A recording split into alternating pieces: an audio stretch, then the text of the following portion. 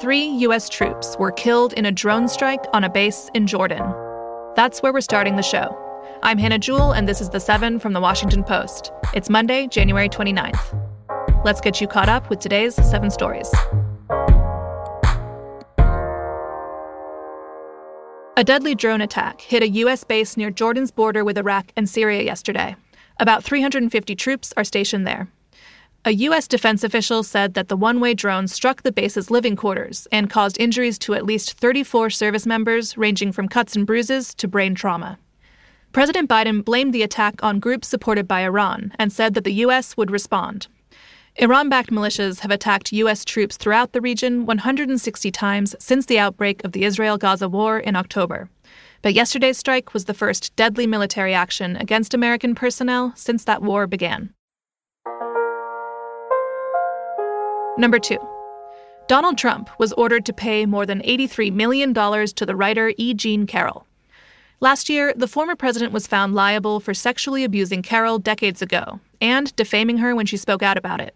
On Friday, a civil jury decided he owed her additional damages. This was a costly loss for Trump as he closes in on another Republican nomination. And he could get more bad legal news in the coming weeks. A decision is expected soon in Trump's civil fraud case in New York. The state has asked for Trump and his companies to be ordered to pay $370 million for allegedly exaggerating the value of his assets.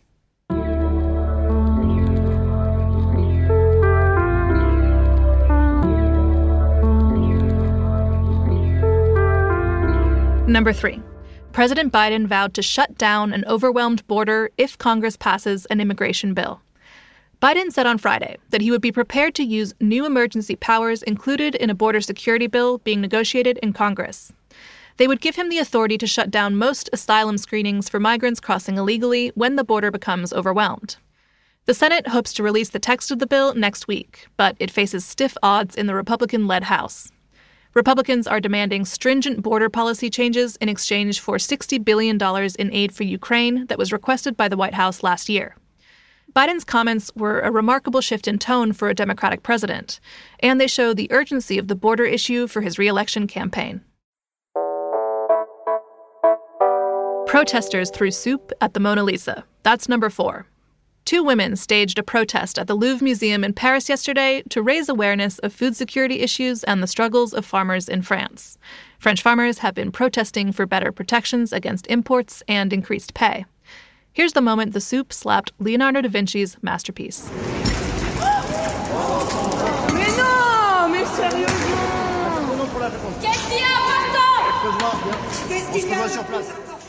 The Mona Lisa has faced a few scrapes before. In 2022, a man dressed as an elderly woman smeared the painting with a cake-like cream. In 2009, a woman threw a ceramic cup at the painting. And in 1956, the painting was hit by a rock and acid. That's what led the museum to put her behind glass. And thanks to that glass, the painting was not damaged in yesterday's incident.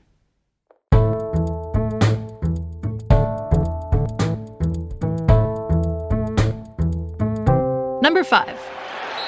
And there it is! The 49ers are going to the Super Bowl! The Kansas City Chiefs will face the San Francisco 49ers in Super Bowl 58. The Chiefs punched their ticket to the Super Bowl yesterday afternoon with a victory over the top-seeded Baltimore Ravens. And in the night game, the 49ers surged back from a 17-point halftime deficit to defeat the Detroit Lions. This means that the 49ers will face Patrick Mahomes and the Chiefs on February 11th. It will be a rematch of Super Bowl 54 in 2020, which the Chiefs won. This year, Las Vegas is hosting, and Usher will headline the halftime show. Some exciting news at number 6. The 2024 tax season officially opens today. That means the IRS will begin accepting and processing returns for the 2023 tax year. The deadline to file is April 15th, or April 17th if you're in Maine or Massachusetts. The IRS expects to receive about 167 million returns this year, and many of those returns will involve a refund. If you want to get your refund quickly, there are 3 things you should do. Avoid filing a paper return, don't make mistakes, and authorize direct deposit. If you follow these steps, your refund should appear in your bank account within 21 days, or it can take 4 weeks for mailed returns. And don't forget that people in certain states can use direct file this year. That's the new free software from the IRS, which is being rolled out for some taxpayers this spring. You can find more useful and exciting tax filing advice at the link in our show notes. And at number 7, a mysterious noise is keeping some Tampa residents up at night. The noise sounds a little bit like the drum and bass of a nightclub's sound system, and it's been driving people crazy for years. One resident said it's even caused her house to shake. People are so fed up that they're now crowdfunding an investigation into the source of the noise. And one expert has come up with a pretty surprising theory.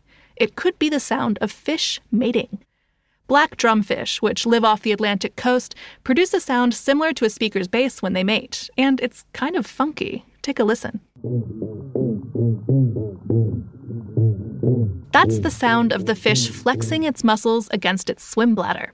It's possible that the black drum population has increased in Tampa Bay in recent years and is causing the disturbances, especially in their winter mating season. Other residents, though, think it's just a party boat or construction noises. But a plan is underway to install microphones underwater to see if these flirty fish really are to blame.